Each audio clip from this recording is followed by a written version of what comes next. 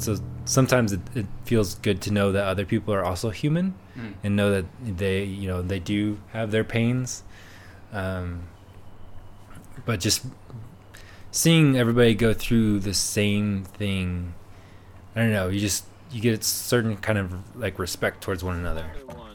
Another one, baby. Welcome to Now Is It Our with Hans, Kristian, and friends. We're gonna be the best podcast that you ever did hear. We're gonna thrill you. We're gonna teach you. We're gonna entertain you.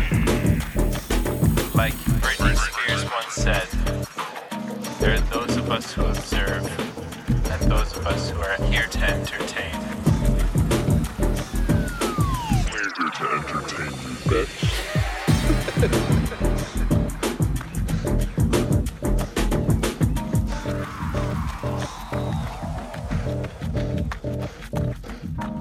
All right, folks. Welcome to the podcast. My name is Hans. I'm your host, and I'm guessing that you tuned into this podcast because someone sent you a link because you're interested in doing the Everest Trail Race in 2020, 2021, who knows? Or you're just interested in hearing about the race from the inside, and that's exactly what this episode is about. I brought my microphone to my tent, and I interviewed my tent roommate Roland Haiser and another guy called Adam. And we pretty much just did debriefs from the race every single day or every other day. And the last day we did a full recap of the whole race. So if you're interested in doing the race, this episode is perfect for you. Seriously, perfect.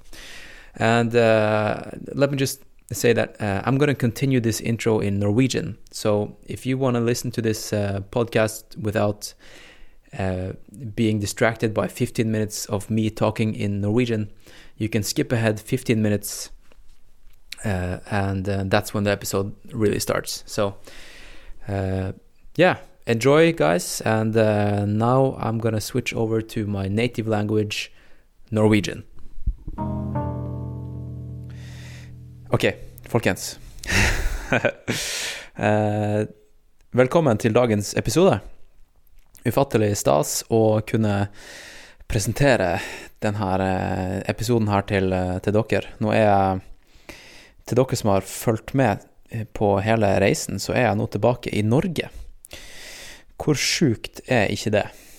Det er sjukt hvor langt og fort et fly kan ta det. Ja, folkens, Nepal, det er litt av et land, og det hørte dere i forrige episode.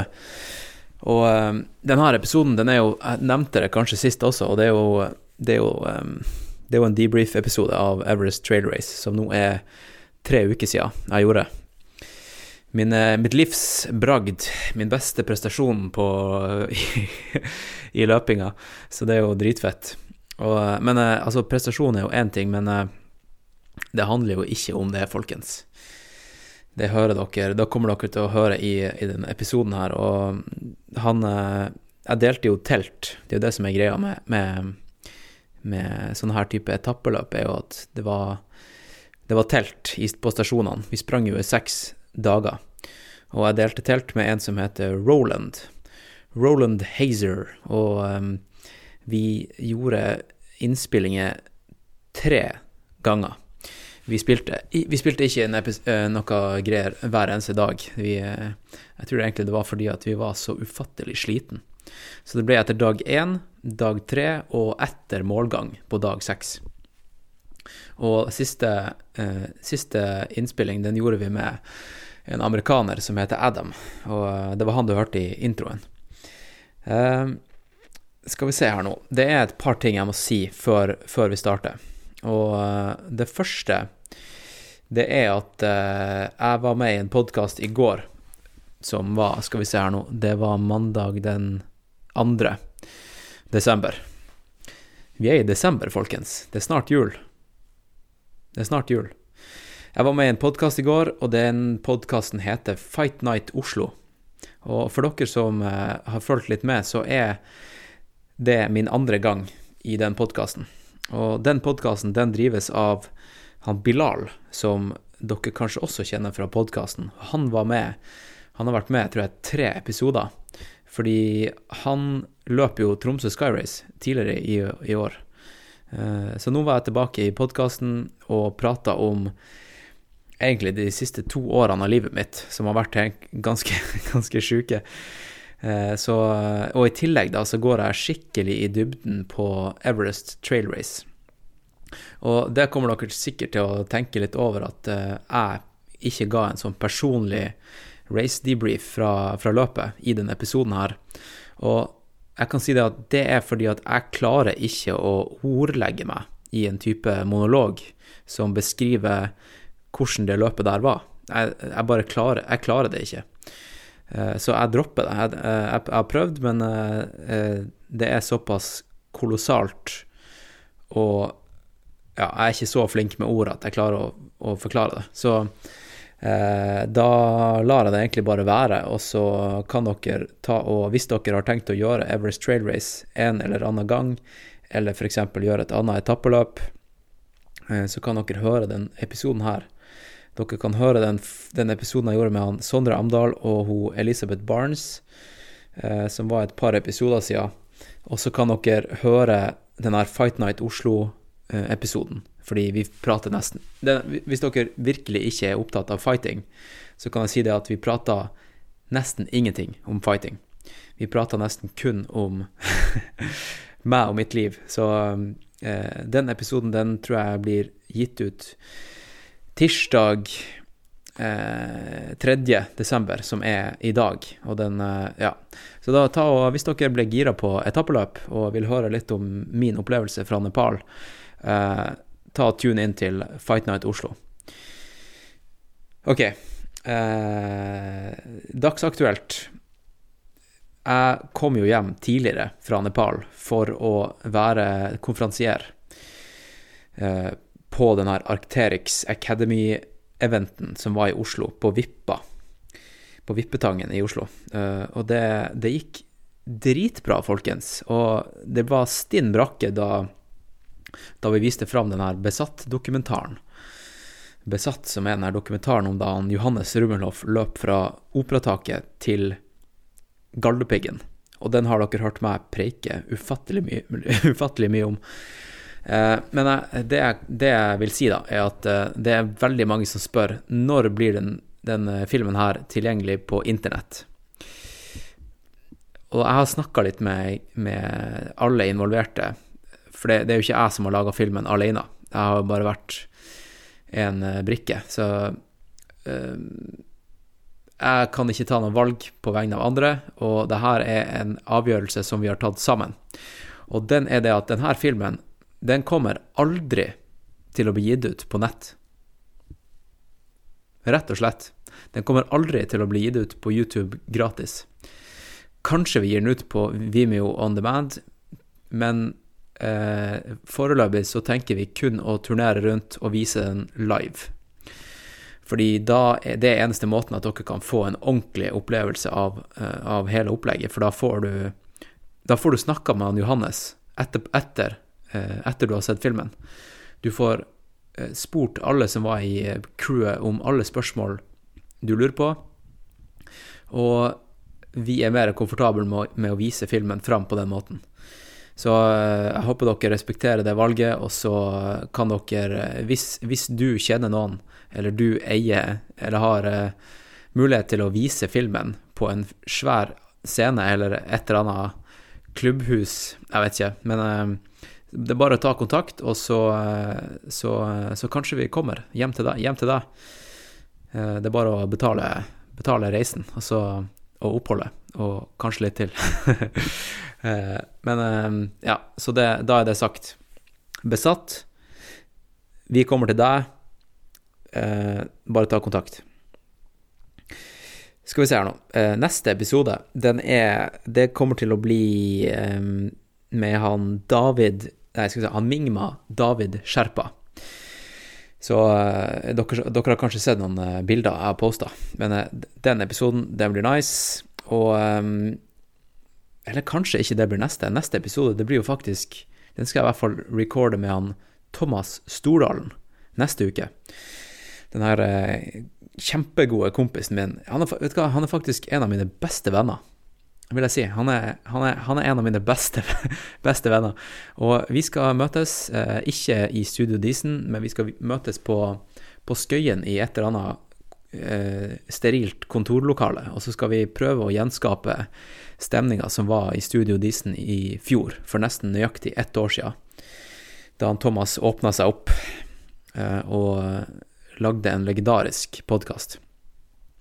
Vi skal også oppsummere løpeåret 2019 i den podcasten, og jeg postet nettopp en post på patreon.com/alvorpodcast, der jeg ba dere, mine Patreons og andre lyttere, om hjelp, fordi det er litt av en jobb. Det er ikke en stor jobb å finne fram til alle som vant et løp i fjor, men det er ikke alle dem som vant et løp som har gjort de mest fantastiske hva man skal si, bragdene da.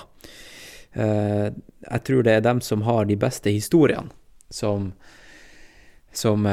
burde bli tatt opp i podcasten. For eksempel dem som har offret mest for å få til det de har fått til, og da kan det være bare en fullførelse av et ultraløp.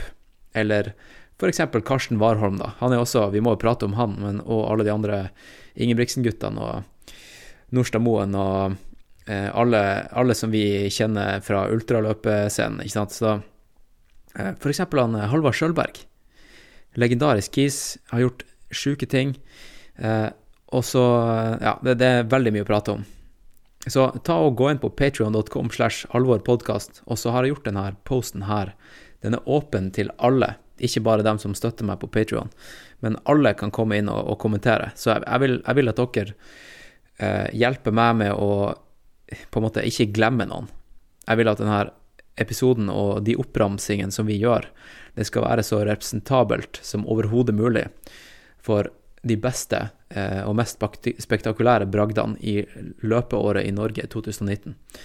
Så hjelp meg med det, folkens. Og når jeg er inne på Patreon-temaet, dere har jo hørt meg snakke om Patreon ganske mye, og jeg møtte ei Patreon-inne på Vippa, på Arcterix-giggen på lørdag.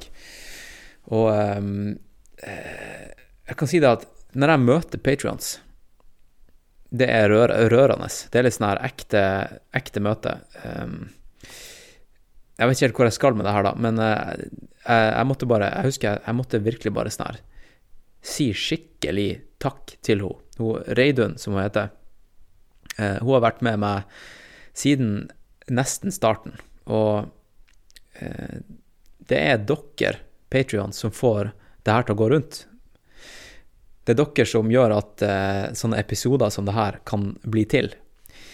Og jeg skal ikke be flere om å bli Patreon, dere får velge helt selv, men jeg vil bare gjøre det klinkende klart at den sjappa her, den går kun rundt med hjelp av dere. Så ta og sjekk ut patreon.com/alvorpodcast, og så kan dere chippe inn hvis dere er gira. Og ja, jeg tror egentlig jeg har sagt det meste nå, folkens. Nå går vi inn i desember. Ja, vi nærmer oss jul. Kanskje mange har litt off-season. Jeg har i hvert fall litt off-season, gjør litt andre ting. Det er, selv om det ikke har blitt recordet, eller skal vi se her nå, det har ikke blitt publisert en podcast på en stund nå. Kanskje det var forrige helg. Så det kan godt være at det ikke blir publisert en episode til helga, og det kan jeg egentlig garantere. Det kommer ingen episode til helga. Det her blir ukas episode, og det er fordi at jeg har et foredrag jeg må holde på fredag, som kommer til å ta en del tid. Og så får jeg, ja, det er litt personlige greier. Jeg får besøk, og ja, det blir nok å gjøre denne uka her, så dere får vente til helga etter, og til helga etter, da har jeg også recordet podcast med han Thomas, og jeg har også recordet podcast med Kristine, som kanskje dere husker episoden med hun som skulle gå Pacific Crest Trail, den her stien fra Mexico til Canada.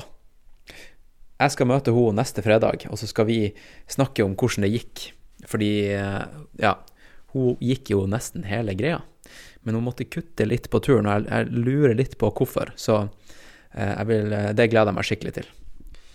Så folkens, da starter vi denne episoden, og så må dere sjekke ut Fight Night Oslo. Do it. Sjekk ut Fight Night Oslo, og så håper jeg dere hører hele denne episoden her, fordi på slutten så kommer det en liten sang som jeg har laget til dere. Ok, ha en strålende dag, og så snakkes vi neste helg, ok? Vi snakkes, folkens. Ha det.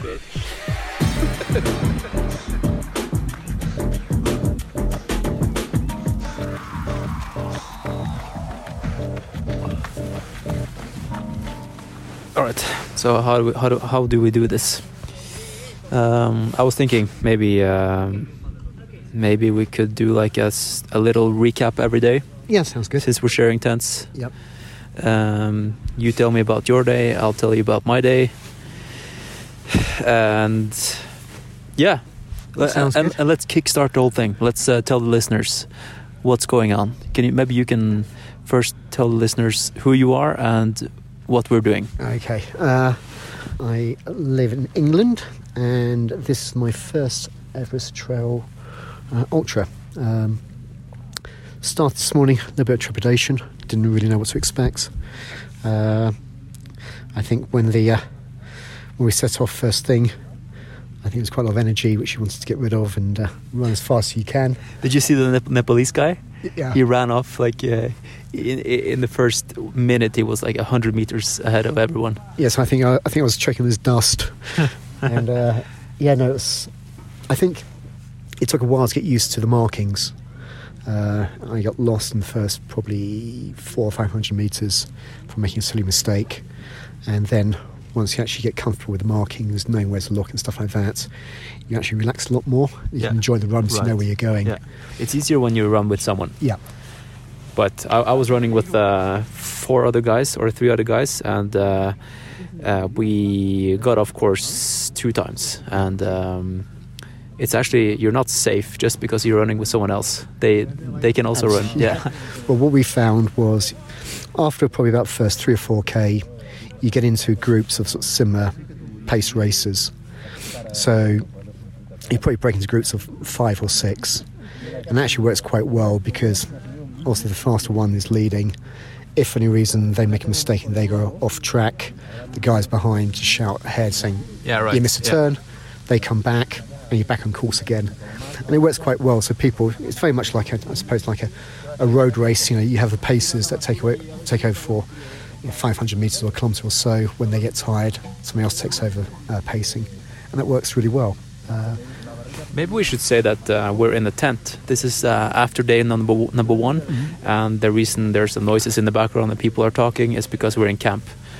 So this is after day 1, and maybe we can talk about you. Who are you? Okay. More than your name and age. Like, where are you from, and how did you get into running and stuff? I live in Essex, which is in England, which is probably one of the flattest counties in Essex. So not much chance to practice the mountains. It's a case of running up and down steps a lot. That's what you do? Yeah. As far as ultra running is concerned, I got into it quite late, probably about 5 years ago. So I started mid-40s, and it went from there, and did a couple of ultra marathons back in the UK, and then I signed up for the Marathon des Sables, which was a pretty sort of well-known race. Yeah, but not everyone knows what it is. Okay, it's a race across Sahara. It's a multi-stage event, so very similar to Everest Trail Race. How many days? It's 7 or 8, it's right? 6 days. I think I need to double check, but I think it's about 6 days or so. But the 7th day is like a rest day. Yeah. So in effect, if you average out, it's a marathon a day for 6 days. and you have one long stage in the middle. And I think the issue is, again, you're self-sufficient, you're camping each night in a bivouac, so it's keeping, obviously, hygiene, cooking, taking all your own food. They supply water and bivouacs, but besides that, everything else you carry. So you've got the distance you can tend with, and also the weather, which at night can drop down to not much above freezing.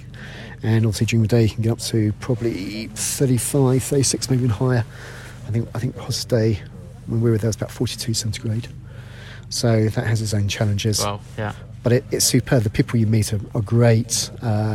It's just can't recommend it enough.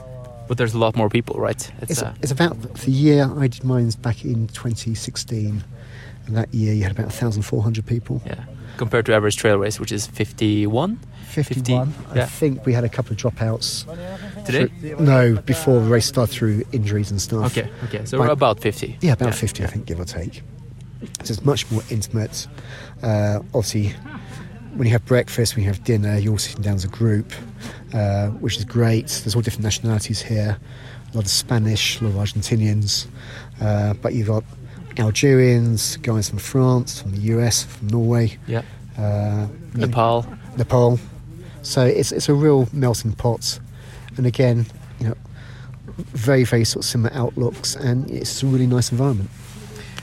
Maybe we can talk about like the nitty-gritty stuff about the race. I mean, we have only done one stage so far, but I think a lot of people would like to know, like, what's it like at camp? What do we get? What kind of food do we get? What are the tents like? And how cold does it get? Yeah. Like small details like that. I mean, it's interesting because I didn't have the faintest idea what to expect when I arrived. So we flew into Kathmandu, and then basically it was about a 9-hour sort of coach journey. Yeah, because you went for the full package. Yeah. So because you can actually, with that package, you get a flight from the UK. You get a flight, so you get the first couple of nights accommodation in Kathmandu, and then you get the transfer, which in itself is an adventure. Yeah. It's 9 hours on a local bus. Yeah, so yesterday we went for a super long and cool bus ride. Yeah. 9 hours of a full-blown core workout, I would say, on dirt roads and just like river crossings. Yeah. It was that in itself was the holiday. Yeah. But so we arrived at the camp. Again, didn't know what to expect. But in effect, you're sharing a 2-man tent. They're, I think, North Face tents, which... Yeah, the classic yellow big dome tents. Absolutely. For 2 people. We get some mattresses, which are quite comfy. Mattresses are superb. Yeah. Really good with stop heat leaching. And I think it's one of those situations people are always unsure about how cold it will be in the evenings.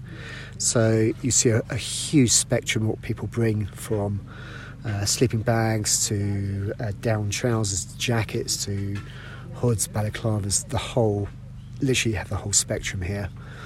I think last night was interesting, where I think a lot of people probably bought too much for the first night, and I know for myself personally, I spent the first 3 hours actually undressing as the night progressed because it was getting too hot. Yeah.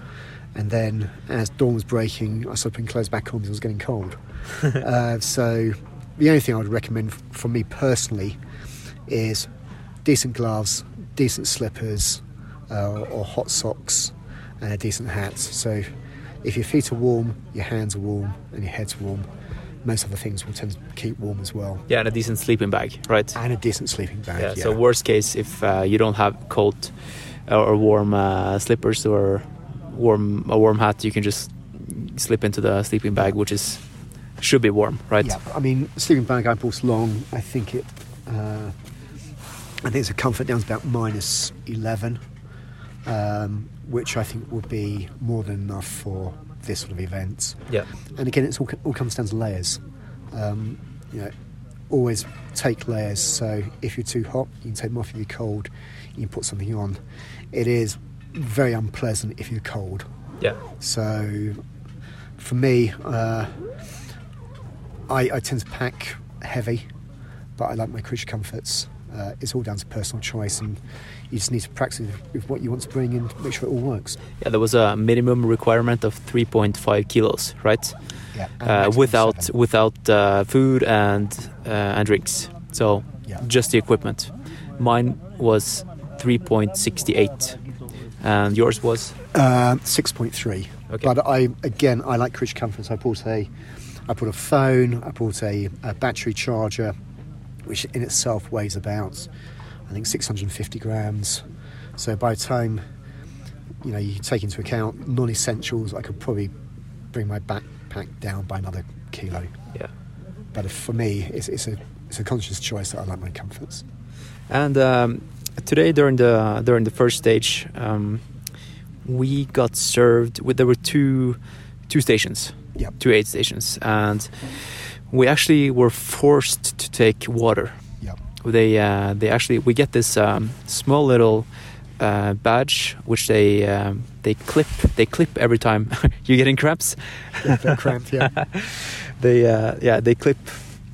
How would you? It's like a little card which basically monitors, obviously, that you go through the checkpoints. It monitors how much water you have, and also monitors the gels and supplements you have. So it's one of those, I think for most ultra marathons, you've got to check. Obviously, you go to the checkpoint, they confirm that you've been through there, but for this race especially, it also confirms the amount of water they give you. Whether you use that or not is up to you. Because it's super important now that we're in altitude. Yeah. That's why they force it upon us, yes, right, to take the water, because staying hydrated is super important. Yes. How's your cramps? First time it hurts, but again, all I can do is compare it to when I did Marathon Sabres, and it's a lot less than that. So. Okay. How would you compare this race to Marathon des Sables? I mean, we only done one stage. Yeah. But so far, I think the idea behind the two events is very, very similar, but obviously you're looking at something completely different between cold mountains and hot desert. But I think the biggest difference, I think, is just the feel of the event. Marathon Sabres it's just huge. I mean, the admin, the bureaucracy, I mean, it's brilliant. It's very well handled, and again, I can't recommend it enough. This is a difference. It's a opposite side of the same coin. This one, I think, is much more intimate. It's nice. You get to know the people. The organisation here is second to none so far. So it's just a great race. Yeah. What's funny about this is that the organisers are Spanish. Yeah. And that brings also a lot of Spanish runners to the event. And I would say 75% of the runners are Spanish. Which is like... you travel to Nepal, and then you end up doing a race which you feel like you're in Spain. It feels like Peñagolosa or some other Spanish ultra, kind of. But you're looking up at 8,000 meter peaks, and you know that you're not in Spain. But yeah. Also, I think one of the differences on this race with Spanish runners, I think a lot of them are semi-professional. Professional? Semi-professional, yeah. Professional. I think there's 6 Brits here, and majority of those we're just fun runners. Yeah. You know, we're keen sportsmen, but we're not sponsored. I think a lot of the Spanish runners are in teams, and I think they take it a lot more seriously competing than I think the rest of the nationalities. Yeah. What made you sign up for this? How did you find out about it? And what made you pull the trigger on the sign up button? A friend, basically, we're just having a chat one day, and we were asking, what next? And I said I didn't have a faintest idea what I wanted to do. And he said, "How about this multi-stage race in Nepal?" It was basically, that's how it happened. And he sowed the idea, and I started thinking about it, and I thought, yeah, why not? So for me, it was by chance, but really glad I signed up for it. Yeah. So it's one of those things where I did the CCC, which is part of UTMB races. So 100 Ks in the Alps. Yeah, around Mont Blanc. And for me, that was for me personally, that was the toughest thing I've ever done in my life. And Did you do it this year? no, I did 2 years ago. Okay. And so I had an idea of what mountain racing was all about. I really enjoyed it, so I thought the combination of mountain running, combination of doing it in Nepal, the draw of potentially seeing Everest as well, can't be underestimated. And everybody I've spoken to, or articles I've read about the course, everybody says it's one of the best events they've ever done. So it seemed like a good idea, and here I am. Yeah. And I have to admit, so far I think it's been brilliant. So apart from that, who are you? Like you're from Essex. Yep. But you're a family man, or what's the? Yeah. How do you combine running and training with? I don't know. What's your life like back home? It's difficult. So I work in London, which is about 40-minute commute from my house. I'm married. My wife's Maria. She's Colombian, and we have 2 daughters, 17 and 13. They're not really into ultra running. Do they understand what you're doing? They've been absolutely brilliant about it. And you can't underestimate the impact it has on family life and work. Yeah, in a good way or a negative way?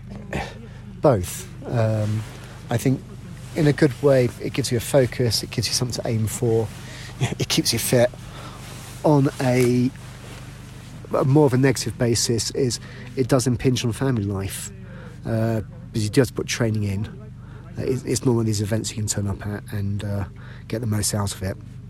So a lot of the time I was getting up very early in the mornings and trying to do my training before the kids and the family woke up. Yeah, it's probably worse when they were small, right? When it's small, when they're a little bit older. But you didn't do ultras when they were babies, right? So. No, that's again, they've sort of grown up with it. I think they think I'm a bit sort of nuts at times. So I'm going to base that if I'm back in the house by 10 in the morning on a weekend, then that works. But the downside of that, it's getting up at 3-4 in the morning to get out running. When people tell you that you're nuts, what's your response? Like, why do you? I think I might have to agree with them. Yeah. Because I can remember when I was training for Marathon Sabres, and they recommended that you go running at night because in the desert you'll be running at night. So I'm running through the woods at sort of 3 o'clock in the morning, and it puts a different sort of reflection on life, and you forget, or you don't actually realise how full of life woods are at 3 o'clock in the morning. Yeah. Some of it good, some of it not so good, but it's one of those things where it's trying to get a happy medium between the training, between family life and between work. And it does get difficult, but it's trying to keep organised. Yeah.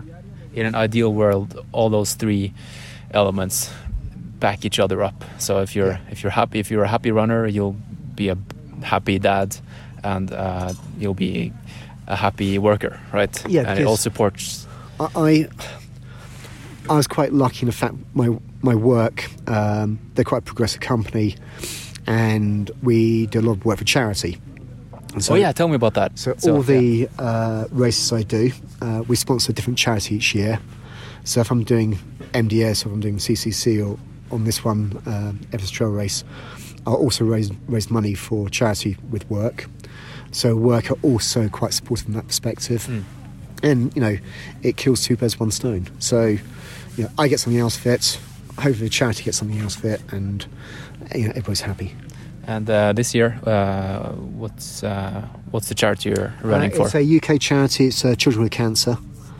Children of Cancer? Children with Cancer. Children with Cancer, yeah. Children with Cancer UK. It's one of the big charities. So if you want to donate, please feel free. Yeah. Just find the website. It's a great charity. So it's all the details on the website.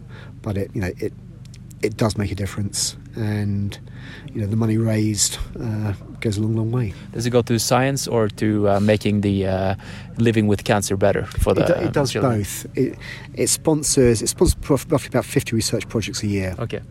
and then also sponsors the living side of cancer, so terminal stuff, silly things. If families come down and need accommodation, it helps out with that. So it's the full spectrum. So it's these days, it's so important to try and help out if you can. And how much money have you raised for this event? So far, I think last time I checked was about £6,000. So it all helps. Yeah. But I know on this event you get tracks. I think you've got satellite tracking. Yeah. And one of the guys at work has agreed to look on the website and basically send out sort of daily updates and hopefully try and raise some money again, nice. One away. So I think if people see me suffer, they may throw a few pennies my way. So if you're struggling out there on the trails, that's your that's your why. Yeah. That's the reason you will go deep down to the pain cave and finish, right? It helps the motivation. I mean, from my perspective, every family's been affected by cancer in some form or another. So it's a big motivational thing for me. Yeah. So if it does help, and there are times where you do question your sanity. So if you think about it, and for me, if I'm running, the three things that keep me going. One, I think of my kids and my wife, and hopefully they're sort of looking on satellite tracking as well. I don't sort of disappoint them. Secondly, the charity, you can't give up. You've got to finish it whatever happens. And all else fails, I'll put some music on. Yeah. And see if that works. Yeah. So what kind of music do you listen to when you're on the trails? Absolutely everything. Yeah. Everything from electronic to heavy metal to Dean Marsh and Frank Sinatra, whatever I've got on the iPod at the time. I pulled out my old iPod Shuffle for this event, and I have downloaded a lot of mixtapes. Because songs that last 3 minutes, I think it's too easy to skip each song because you're like, I'll listen to the next one, next one. But if you put on a mixtape, you know that the one song that you really like is like 40 minutes down the road. So you have to listen to everything, and that's perfect for ultras. And also, it acts as, you get one song. Everybody's favourite songs, and I got a lot of songs which, through the hours and hours and hours of training, you find are quite motivational. So suddenly, if you're going through a bit of a sort of dark patch, and that song comes on, you're completely uplifted, and that's it does carry you through, and that makes you can't underestimate the importance of music. The other thing as well I discovered, which was audiobooks. And again, probably more for the training than for an event like this. Just listen to audiobooks. It's great. It takes your mind off a lot of the hours you're putting in, and they're great. Some people, what they call themselves purists, they would be they look down on people using music and audiobooks as a utility to get themselves out the door. What do you think of those people? Everybody's different, so I can see what they mean, but I think you're going to play to your own strengths at the end of the day, and sometimes it is difficult to get the motivation. Sometimes you are going through dark spots. If the music helps, I think you should do it, but everybody's an individual. I don't think anybody can judge anybody else. Okay, so today we've done the first stage. We have 5 more stages. We ran about 25 kilometers and about 2,000 meters of elevation gain, right? I think it's something like that. Tomorrow is kind of like, we have the road book here, and today was the profile of the stage was we ran up 1 kilometer and then down about 1,000 vertical meters, and then so it was like summary, it was 24.9 kilometers in length. Vertical gain was 1.877 kilometers. Vertical descent was 1.748 kilometers. Complete differential in height combined about 3.625 kilometers. So a nice nice introduction to the event. Yeah. And tomorrow, I think, is one of the stronger climb days. Yeah, we're starting. It's a brutal start, right? Yeah, so I think it's about 26 kilometres in length, so pretty similar. But I think you have about 1.9 vertical gain. It's pretty similar, actually. Not too yeah. bad. But the profile is totally different. Yeah. Today we started with just an endless downhill, and tomorrow we're going to start with an endless uphill. Also, right? Changing height, I think, is different. We're starting tomorrow at about around 3,000 metres, going up to about 4,100 metres. So I think we hit the highest point in the race tomorrow morning. It's called Pike Peak. Yeah, Pike Peak. Yeah, in English it's Pike. Yeah. Yeah. Almost Pikes Peak. Yeah. Have you heard of that? The Pikes Peak marathon? No, I haven't. No, in the US. Okay. Yeah. So it's the race of two halves, as I say. First half is in effect ascent, and you have another small descent, moderate ascent, and then it's virtually downhill again all the way. And I must admit, from my perspective, the downhills are brutal. Yeah, especially with a heavy backpack. I was feeling it in my quads today. Yeah, it's different races. Some people are downhill specialists. Some people are uphill specialists. Some are just good at both. Yeah. For me personally, the uphills I can just grind out. It's not really an issue. The downhills, though, are... I feel like I'm stuck in sort of syrup as everybody else is running past. But it's again, you play to your strengths. Yeah. And I can tell the listeners that I came fourth today. And number 2, his name is Miguel. I can't remember his last name. He's a pretty good runner. He's done UTMB. I think he was second a couple of years ago, and he's won Ultra Pyrenees like 3 times. So he's pretty solid. But he told me in a private conversation that he has a rupture in his calf. So he's I think maybe, if I'm lucky, tomorrow will be a podium or in the total. Yeah, I mean anything can happen in these stages. It's 6 days. Absolutely. I mean, coming fourth is absolutely awesome. We spoke to a couple of the Nepalese runners last night and today. I think one of the Nepalese runners won it 2 years ago. Yeah, that's the one that won today's stage. Yeah. And I think the second one came third or second last year. I can't remember the positions. But these guys are just awesome. Actually, the other Nepalese guy, I think he was 5th today. So he wasn't as fit as we thought. Or I mean, he's fit, but there's hope for us yet. Yeah. But the people here are lovely. The 2 guys are so modest that it's a pleasure to be with them, to talk to. Yeah. And there's no. They're just really, really down to earth people. It's lovely. Kind of like everyone in Nepal so far I've met. I've never met anyone that has there are There's negative. No egos or anything here at all. And it's just so refreshing, especially at the level these guys are at. They can wipe the field easily. Yeah. All right. Should we maybe hit the pause button and continue tomorrow? Perfect. All right. Nice. Thank you. We'll pick it up tomorrow after about 27 Ks. Yeah. And hopefully a good night's sleep, and we have some dinner tonight.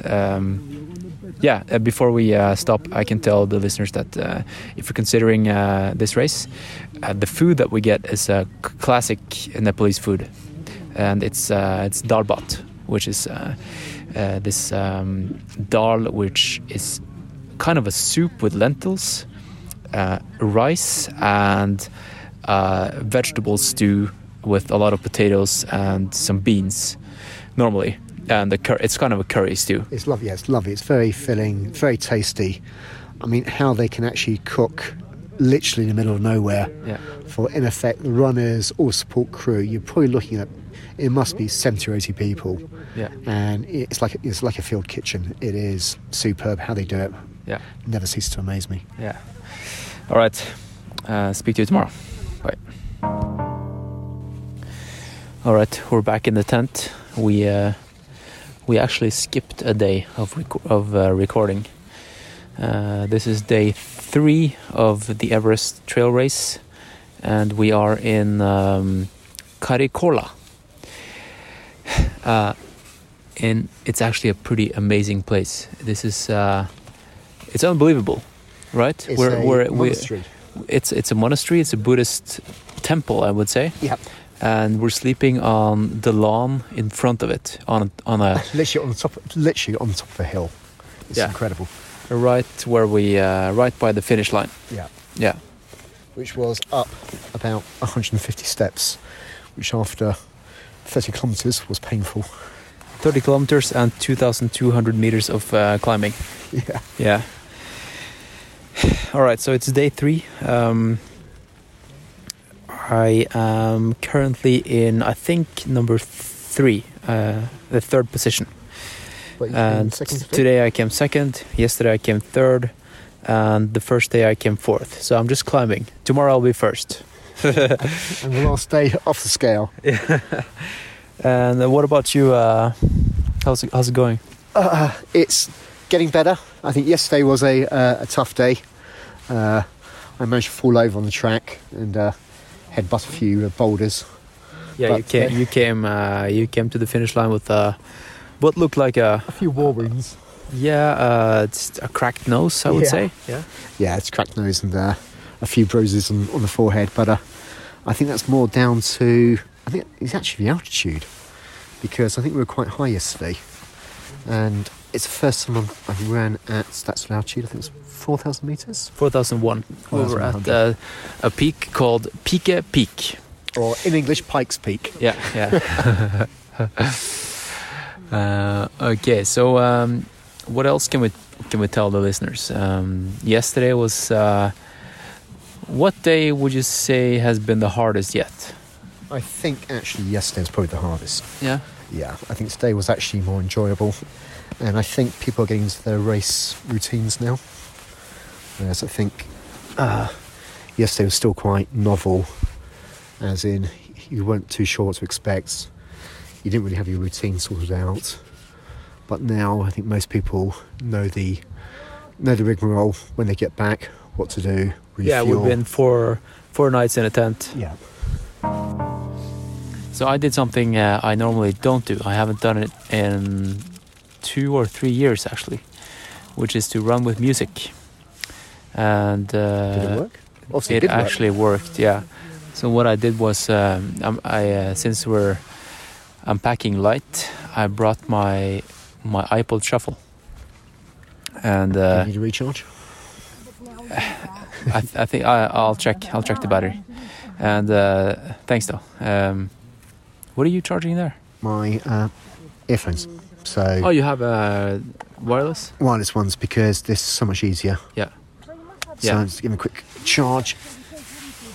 Cool. So I plugged in my iPod Shuffle and I hit play right off the start from and I have I think about 40 tracks on the iPod Shuffle, and 2 of them are one of my favorite mixtapes, and they are Jamie XX and a guy called Rusty.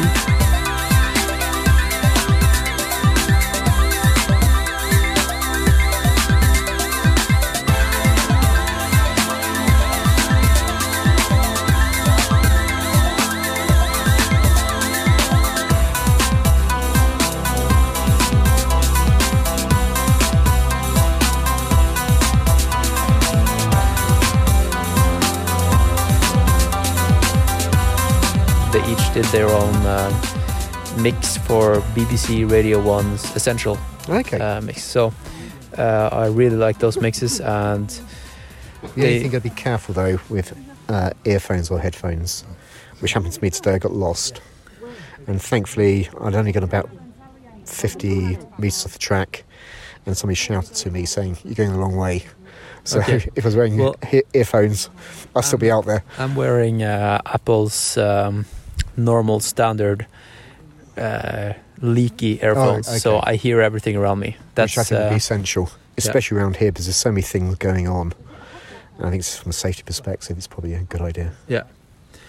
So and both of those mixes are 2 hours long.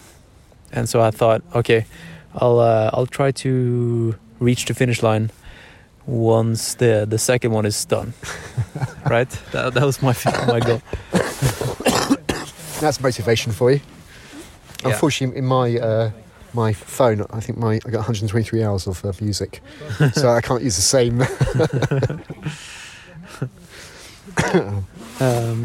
You got an altitude cough, or is it just? I think a bit of both, to be quite honest. But I don't think the altitude helps. But it's just cough can't get rid of. But how did you find today then? What was your favourite bit? Today was just very warm or hot. Yeah. I would say. I was sweating a lot. I was not filling enough water in the stations, I think. Yeah. I was rushing because I was keeping number 3 behind me. And which his name is Gerard, not number 3. Yes. And William. but it was more runnable today, right? I could actually run. That Yeah. was different from yesterday.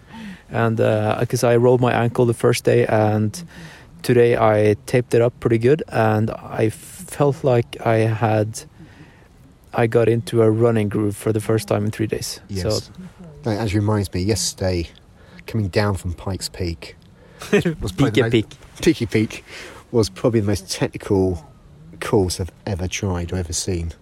It was very, very steep, lots of quite jagged rocks. You had to be so careful where you put your feet. slippery rocks as well. Like when we got down to the forest, Yeah. they were it was quite humid, Yeah. and they did not have a fundament. They were just rolling. Yeah, there's no foundations to the rock, so you see a rock, you think, okay, fine, I'll try and plant my foot on that rock, and that rock suddenly gives way. And it's not too bad if it's for maybe 50 metres, but you're looking at sort of 2-3 kilometres of that sort of terrain, and it destroys your legs, absolutely destroys them.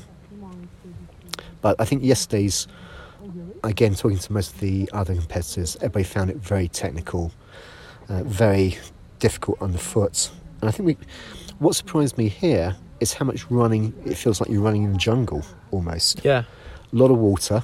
that's going to change tomorrow or the day after Okay. tomorrow, day 5. Yeah. Yeah, because it was a lot of time you're running through quite dense, sort of almost jungle-like environments.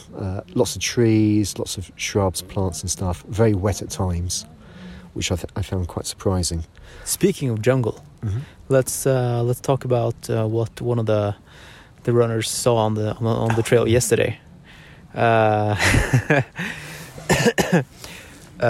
Yeah, maybe you can tell the story. I don't know if you know anything about it. Do you know who saw it? I think don't it know who actually saw was it. one of the crew, Yeah.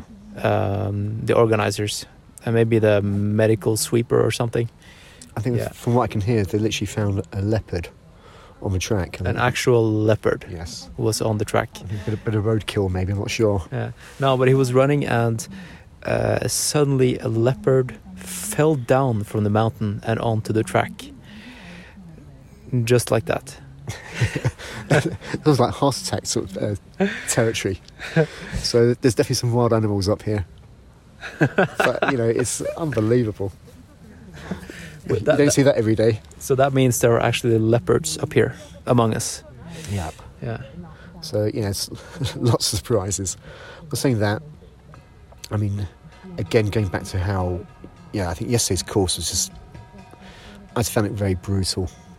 It was quite a long distance, but also, I think for the professional runners, it was a very, very technical course. Yeah.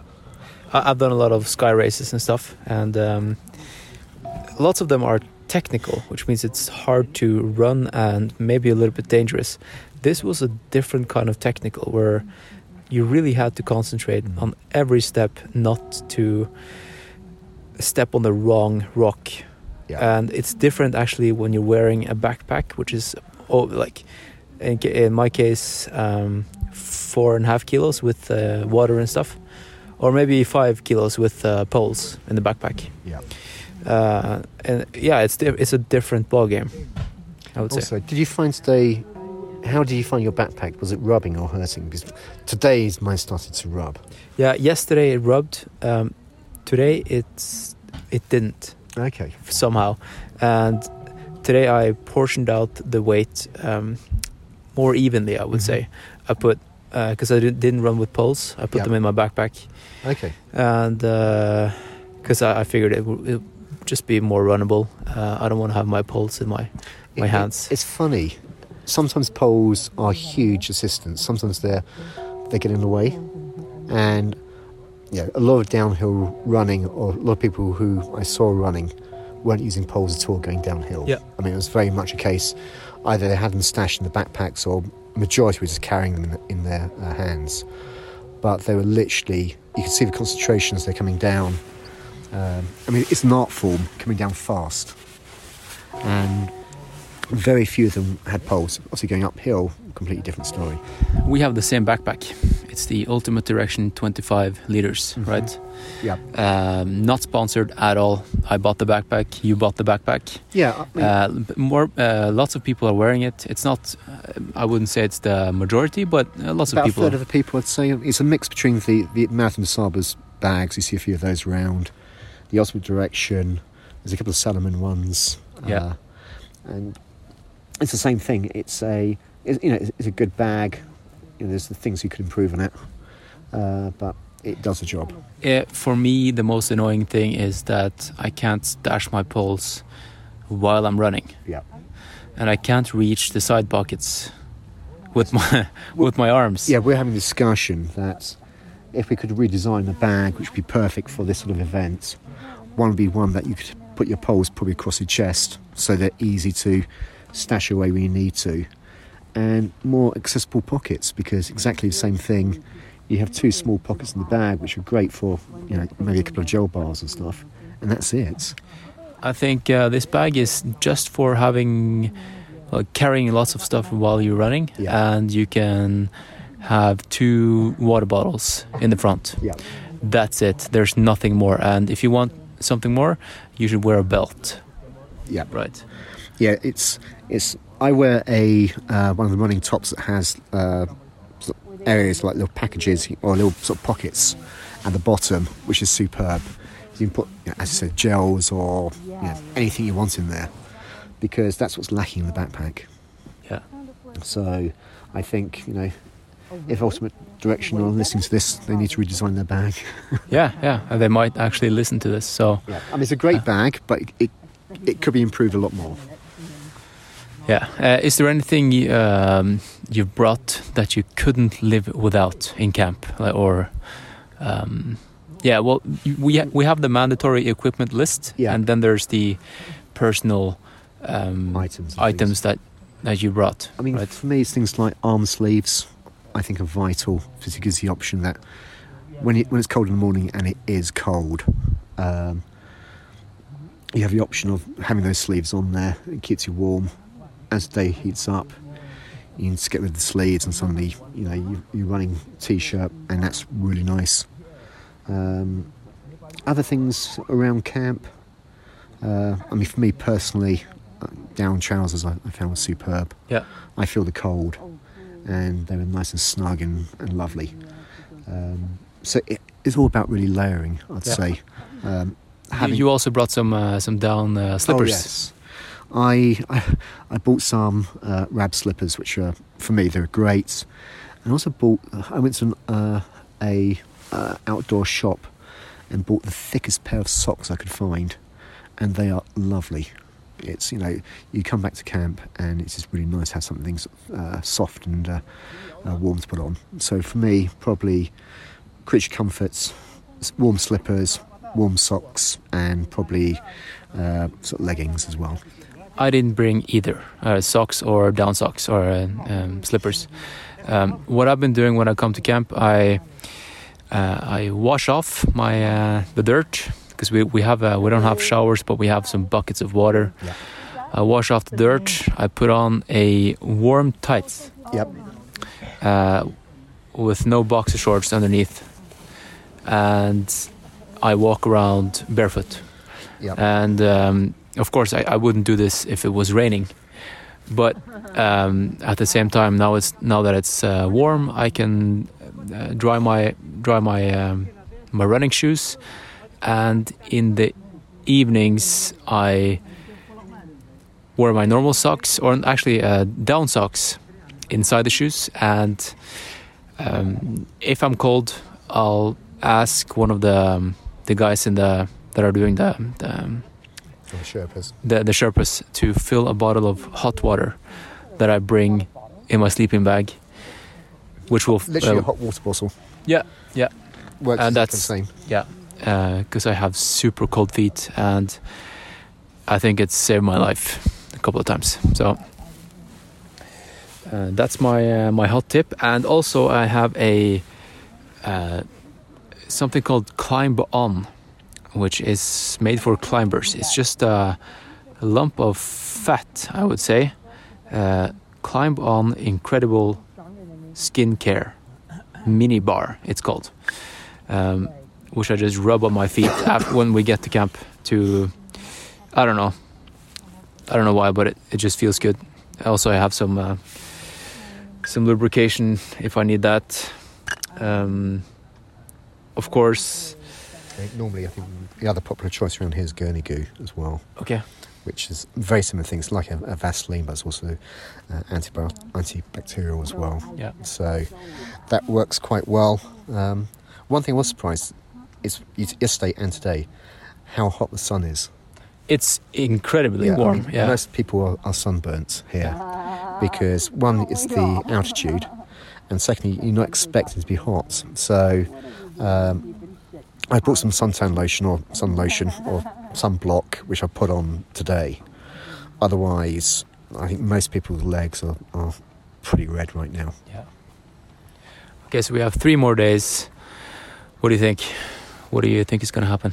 Ooh, or what do you expect, and how do you feel? What today was the first day the feet started to take a big pounding. I had to stop a couple of times and take shoes and socks off and try and do some repairs on the trail. Up until now, my feet have been actually pretty good. Yeah, because we ran on some steps. Yeah. The steps the stairs. How would you describe them? It was a combination of both the distance and just the decline of the steepness of the steps. It was horrendous. According to the road book that you're given, which is basically the road map, you're expecting a relatively small descent, but that small descent is probably about 350 metres, which doesn't sound too much, but I think that probably took me 45 minutes at least. Okay. And it just destroyed my feet. The first descent was, I think, 800 meters. The next one, I think, also was 800 meters or something like that. These were steps which were they're basically just rocky stones. You call them steps, but at some stage you're probably 45-degree angle going down, and it was never ending. So it's both brutal from a physical perspective and also from a mental perspective, because you just couldn't see the end, because you were running it literally down the side of quite a wooded sharp decline, so you could only see perhaps maybe 50 yards or 100 yards in front, and it was just never ending.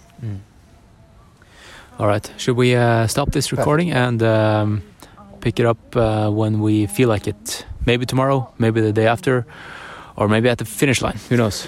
Who knows if we reach the finish line. When we finish. All right, so where were we last time we recorded? We do end of stage 2, wasn't it? So that would have been stage 3. Yeah, we did one after stage 1, and then we did not do stage 2, and then we recorded after stage 3. So, so it would have been stage 4 and from 4 onwards. Okay, so we have a lot to talk about, right? And now we're actually done with the whole thing. We're back in Kathmandu. We are in the Shankar Hotel. We have gotten a shower. We are clean and ready to podcast, and we survived the whole thing, right? Yeah, we discovered hot water, which is unbelievable. Hot water and clean towels. And we have another person here, and his name is Adam, right? Everybody, how's it going? And you need to turn off your phone, mister. You ready? No, you don't have to turn it off. Just put it away. Okay. Let's do a recap, shall we? But before we do that, maybe we can get to know Adam. Who's Adam? I'm the U.S. person who did the race. The only U.S. Person did the race. It's my first trail race and first multi-stage race. So a lot of. Is it your first trail race? Yes. Yeah. So you just started with this. I did. Guess you just go big or go home. Outside of that, I've been a runner basically most of my life, but nothing as demanding as running up mountains in the altitude. What made you sign up for this race? What made this race your virgin race? I basically wanted to see Everest with my own eyes, and I didn't want to do the track that everybody else does.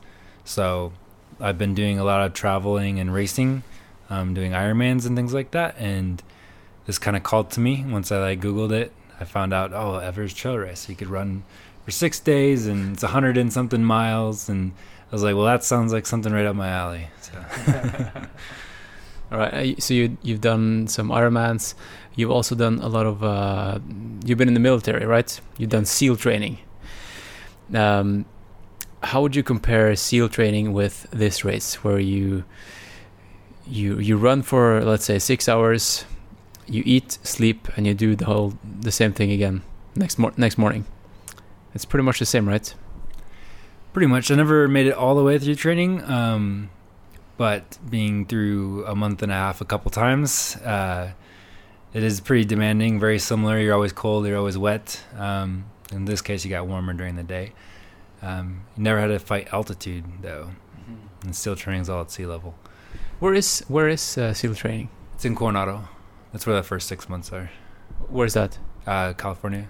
Okay. That part of San Diego.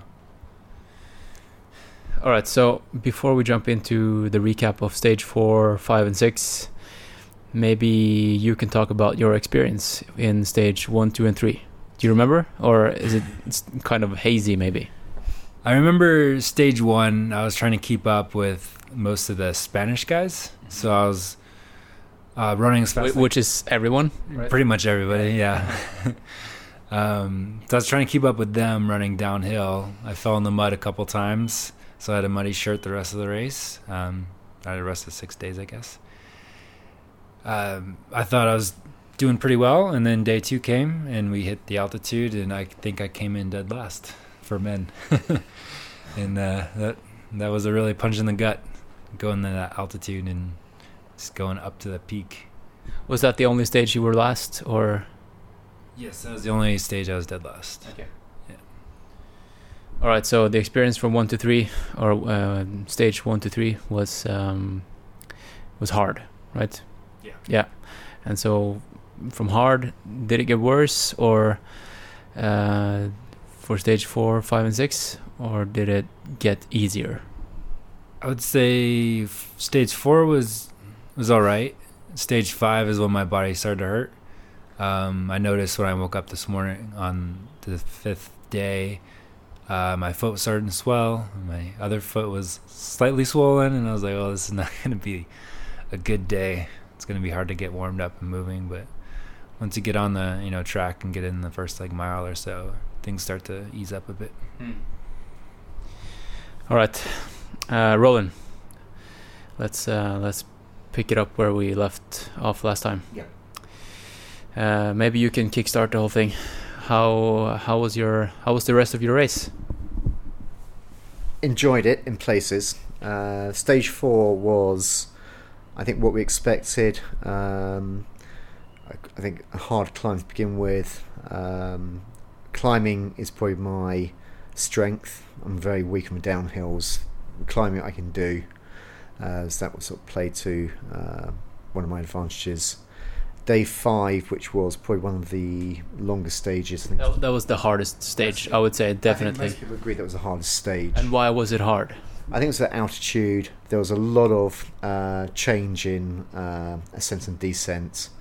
It was just, I think it played both on your mind and on your body at the same time. For people wondering, we can maybe describe where we actually ran.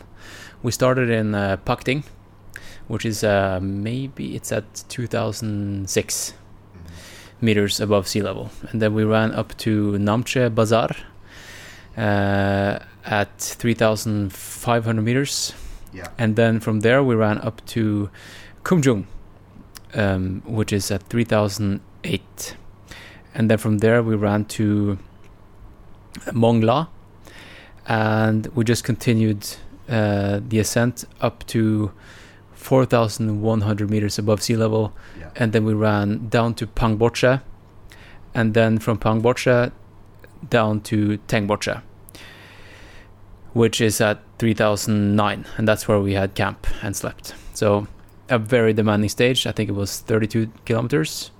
You have the elevation plot there? Yeah, I think it's... Don't forget the little scramble that we had to do too. Oh yeah, remember that, Roland? Yeah, there's one pass on stage 5 which was, for me personally, my worst nightmare, which was basically about a 40 or 50 metre vertical ascent, probably a 60 or 70 degree angle, I think, ascent. You're literally scrambling up the side of a sheer rock face, or it felt to me like a sheer rock face, which by itself is not too bad, but when you got about 200 or 300 metre drop below you, it does tend to focus the mind a little bit, and I had a complete nervous breakdown. Thankfully, Adam kept his head and kept me going on that one, so we got through that. But for me, that was a really nasty part of the day. And then I think subsequent to that, you then had, it must have been 3 or 4 kilometres, maybe 2 or 3 miles of very narrow pathway along the side of the mountain. Again, some spectacular scenery. It is spectacular. But when you got to see Ama de Blam for the first time, right? Yeah. But I was more concentrating on not falling down the 200 metre sheer drop from the side either, which again, as I said, sort of does focus the mind and perhaps takes a little bit of the fun away from me of the scenery. So it was punishing. I think it was physically punishing, but where I found it difficult was the sheer level of concentration you need to keep on your feet without tripping and trying to find out where you're going. A lot of the paths as well were you're going to visually see maybe 50 or 60 metres ahead of you, then you had to go around another corner, then another corner, then another corner, so you had no real point of view where you could say, yes, that's my end goal, 2 kilometres away. You just couldn't see anything, so you just didn't know where the finish line was. And trying to work it out on the map without stumbling, without getting lost, it became almost like a torture at some stages. So you shed a couple of tears. Oh yeah, that vertical sort of rock climb. I was not a happy chappy. It was probably one of the lowest points on the whole trip. What was frustrating was I think there was an option to perhaps take an easier route, but I don't think that option was pointed out at the time. So I'm glad I did it, to be quite honest. The hard one? The hard one. Yeah. But given the option at the time, I think I would have enjoyed it more, taking perhaps a slightly different route. I know 3 of the girls who also did the routes, I think they had to be diverted, I think because of they're running out of time to complete the course, and there was an emergency runoff track or something, which basically we ran up a valley, across the river, and then back down the opposite direction of the valley, whereas the emergency cut-off was literally down to the riverbed and up the other side of the ravine. So, I mean, I can't sort of describe how exhilarating the views were, but also it was a very, very tough day, and I think everybody found it tough. It's the best combination, right? You're physically, you're empty, absolutely, and you're surrounded by epic mountains. I think the combination is undescribable, right? I found it actually physically, I think most people could cope.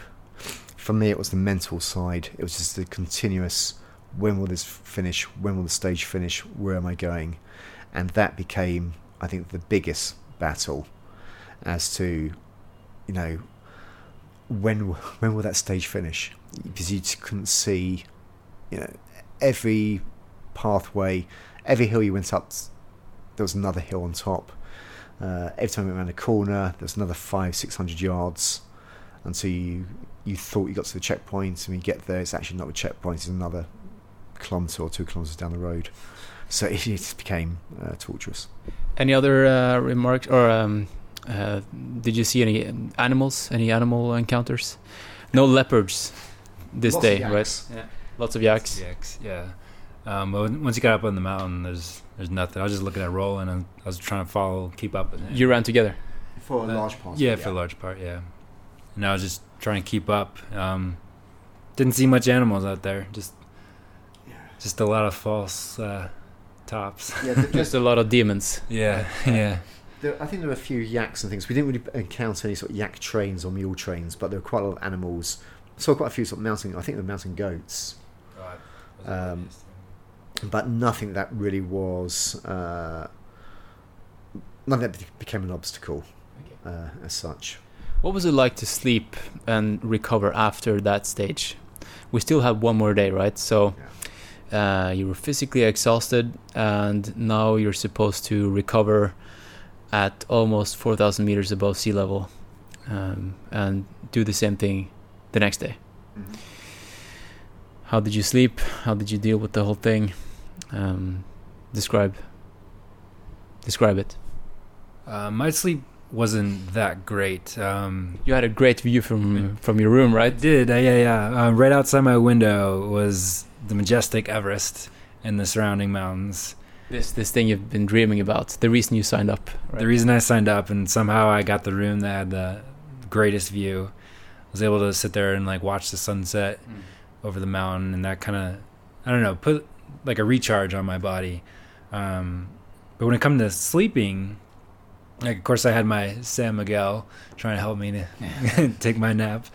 But the lady next door to us just had some altitude problems, and she was coughing pretty much the entire night. So trying to get any sleep was pretty much impossible. Maybe 45 minutes here or there, but that's about it. And you, Roland? I found it actually not too bad. I think 2 reasons. One, I was physically exhausted. Secondly, I think the lodge itself is quite a nice lodge. Yeah, we have to say that we only slept 4 nights in tents.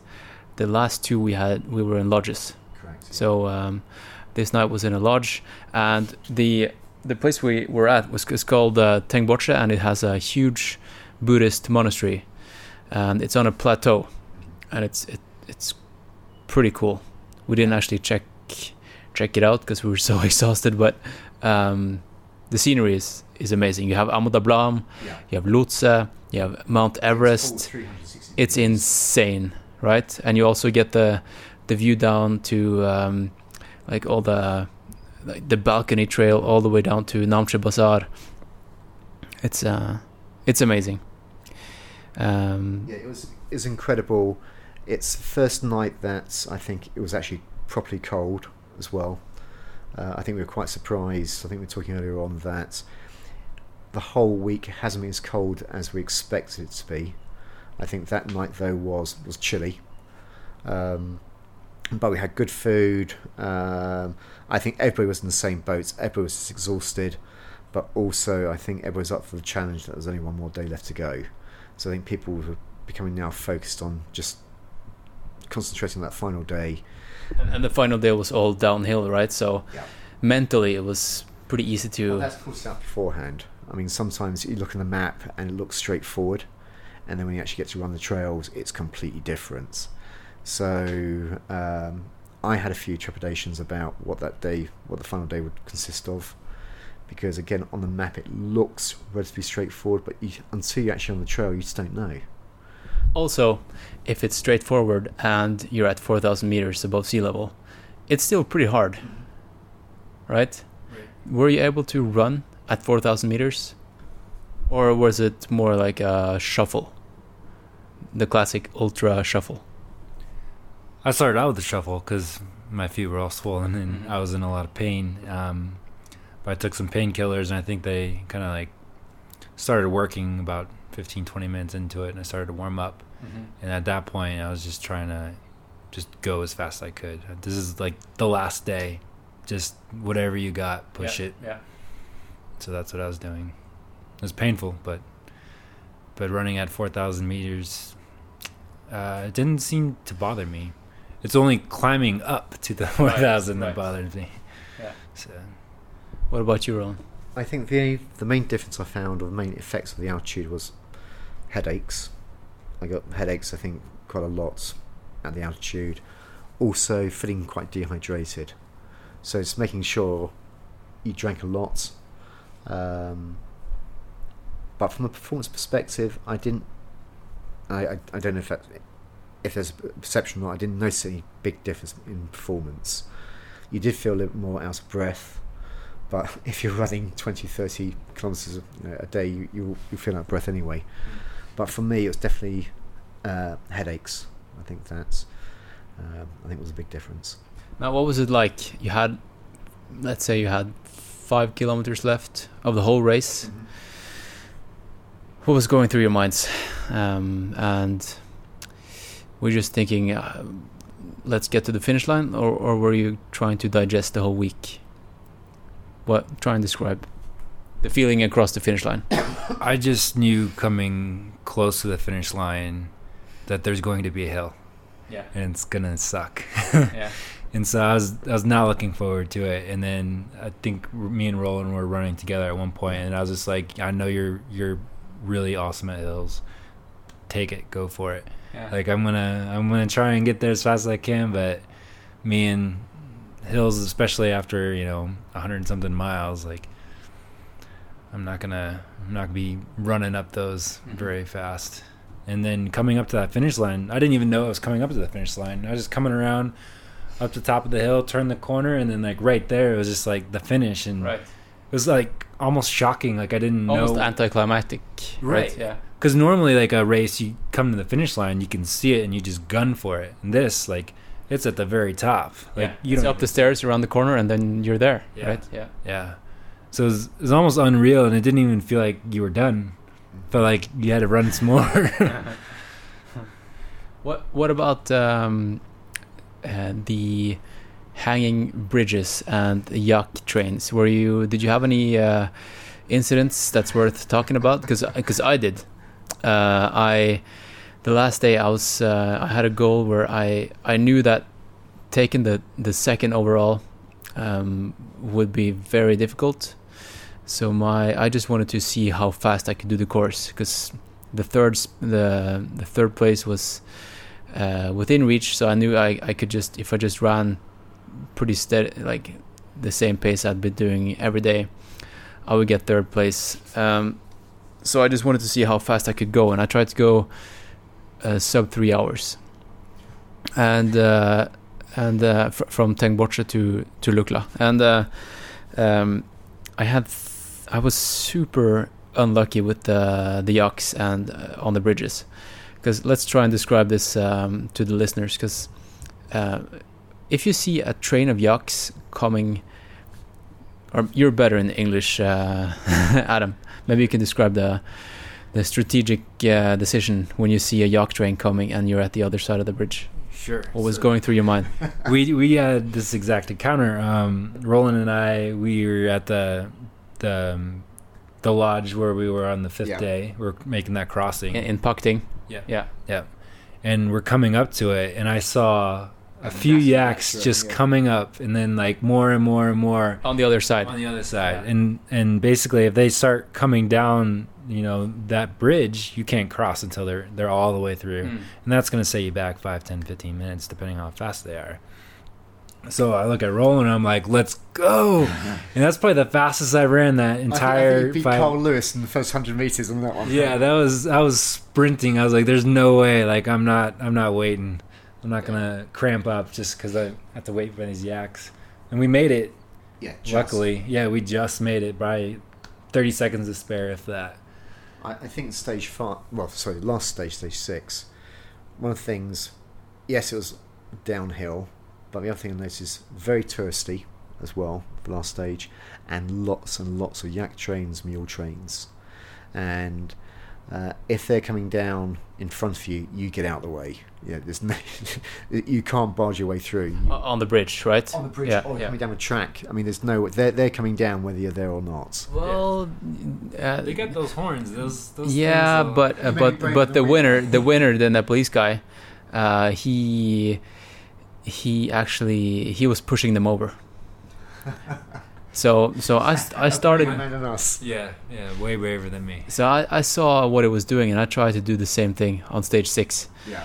And I actually passed a couple of yaks on the bridge, and I started like taking more ownership of the trail and pushing the yaks over and the mules and stuff. So that was fun, and I think.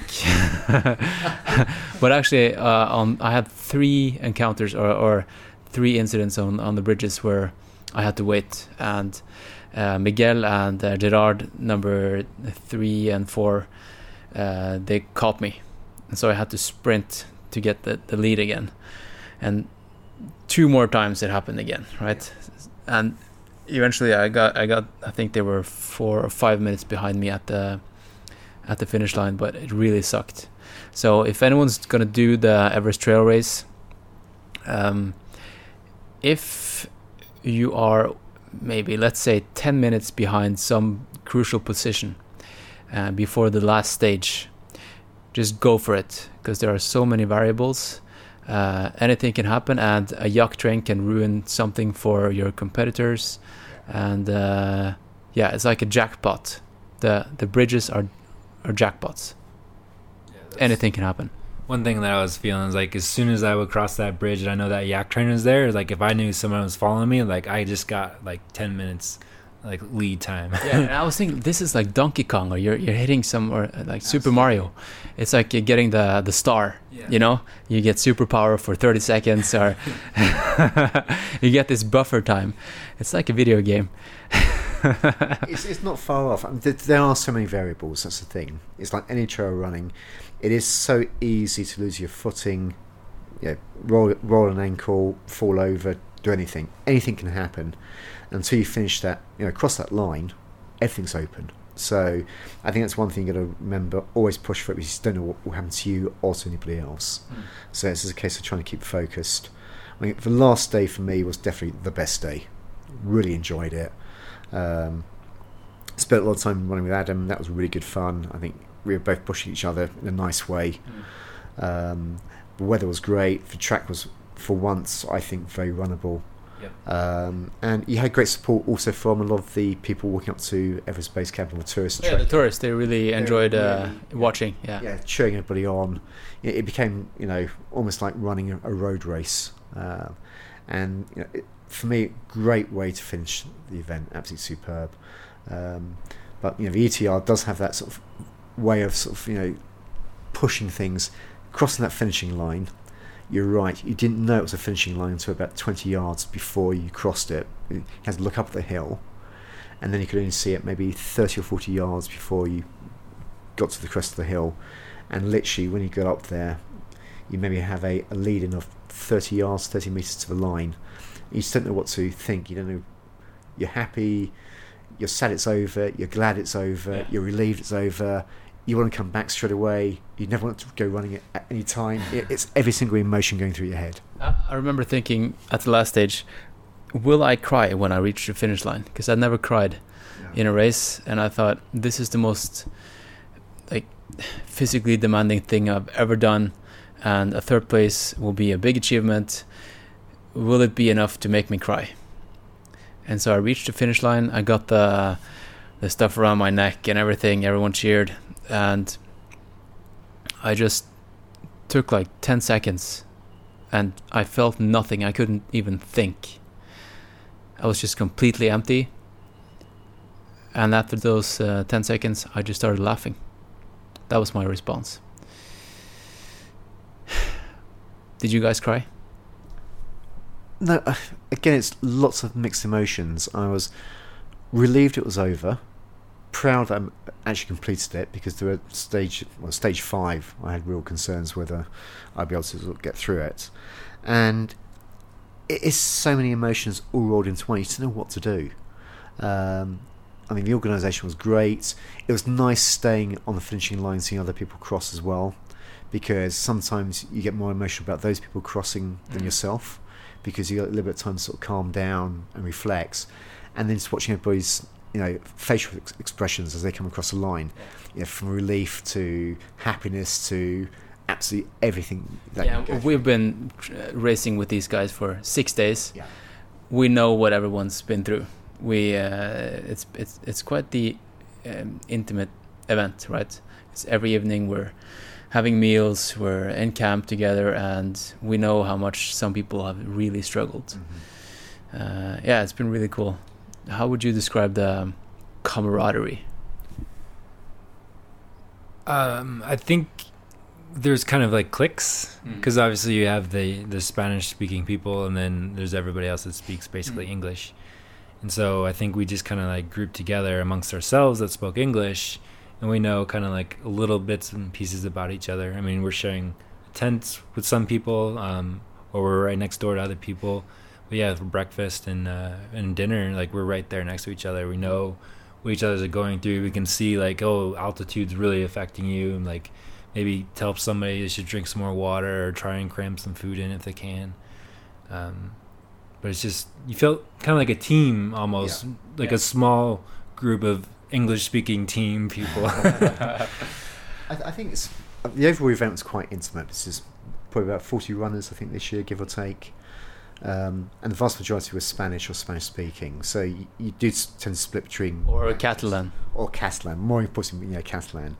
I think once you're actually out on the trail, and sometimes you sort of buddy up with people for a couple of sort of kilometres, then you get to break down a little more of the barriers. So I was running with, I think, a couple from Barcelona for a few kilometres, and had a few, some chats with them, and really nice. I think over the dinners you do tend to split into your own little sort of groups again, but it's not a bad thing. But for me, I think one of the nice things about the event was it was an intimate event. So you did know everybody, you could say hello to everybody. Everybody was very polite, very nice. There's no awkwardness. Yeah, and there was also one group that started at 7 o'clock, and the faster group started at 8. So everyone actually ran together at some point. Yeah. The faster guys, they passed the slower guys on the trails. It wasn't just like the starting gun went off and we... What was nice, I was in the slower group, and as the leaders come through, they're really great because they're shouting encouragement at us as part of the slower group, and our automatic response is you shout encouragement to them at the same time. So again, it was a huge contrast in abilities, from running royalty through to people who are just doing it as a hobby or whatever. But I think it's a shared passion, and that shared passion, I think, came out through the whole event. The people who were semi-professional or professional were just as caring about the people who do it as a weekend hobby, and that's what I enjoyed about it. How would you compare this with the military? Just do the job, don't think, just run. Yeah, that's basically the military is kind of like that. But you do have the camaraderie, as like you're all in the same boat, you're all on the same team, you're going through the same pain. Like, yeah, you might be an elite athlete, but you're still feeling like the hill, and like you're still gonna hurt a little bit tomorrow. And so sometimes it feels good to know that other people are also human, and know that they do have their pains. But just seeing everybody go through the same thing, I don't know, you get a certain kind of like respect towards one another, whether you're in a slow group, fast group. Everybody always shout encouragement, and like I remember on stage 2, I think it was Francois, is that his name? Yeah. He always looked over at me and he's just like, step by step, and I was like, all right, step by step, and that stayed with me the entire race. Like every time I was going up a mountain, I was like, all right, step by step. And so, did you ever watch the sitcom Step by Step? I don't. This is the first time I'm hearing about it. Okay.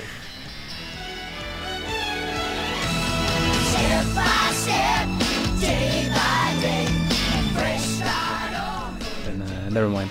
I mean, the other thing as well, which I always found quite amazing, quite funny, is dinner and breakfast, how much food you can get through. I mean, obviously you're doing a lot of exercise during the day, but I mean, I don't think I've ever ate so much in my life. I mean, it was literally constant eating, constant refueling. I was disgusted by myself. Every single day, I just couldn't wait until this was over. Like, of course, I was enjoying everything, but the food thing, yeah, I was amazed of how much food I could get down. I didn't count any calories. I just figured I have to get down as much as I can. Yeah, and now it's over, and now we can get back to old habits.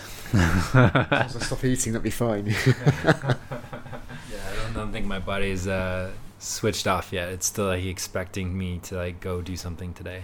Do you think your body wants you to eat, keep eating calories? Do you think our bodies need it still, or do you think we can just bounce back to the normal calorie needs? Or do you think? I think you need to step down. I think stage by stage. I still got some massive hunger pains. 24 hours. Hunger pains. Yeah, well, as in hungry. Okay. But but I think it's a case of sort of winding it down. So I need to make sure that I'm not eating 4,000 calories a day for the next 2 weeks or so. Just trying to step it down back to a normal diet. I think from a exercise perspective, it's strange. My body feels tired, but it doesn't feel exhausted, which is a surprise for me. That's the dangerous part, because then you start training again tomorrow maybe, and then you get injured, right? Yeah. Because you are exhausted. Yeah. You're just used to pushing every single day and not listening to your body, I think. Yeah. So I think it's trying to get back to a different routine, because I think we slipped now into a routine which is, ignore all feelings you have and just push through. Yep. Yeah. It's just basically just all you want to do is get up in the morning. You got to go through, in your case maybe 3 hours of pain, in our case probably 6-7 hours of pain, and then go to bed, wake up and start again. Now it's trying to get back to a normal life, and I mean for me it's to take a couple of weeks off, 2 or 3 weeks off, and to do absolutely nothing, which if you've been training for an event like this, which most people have been training for 6 months plus, to do that I think it's going to be quite weird. So, but I'm sure I can. Like addiction and withdrawal syndromes. Absolutely.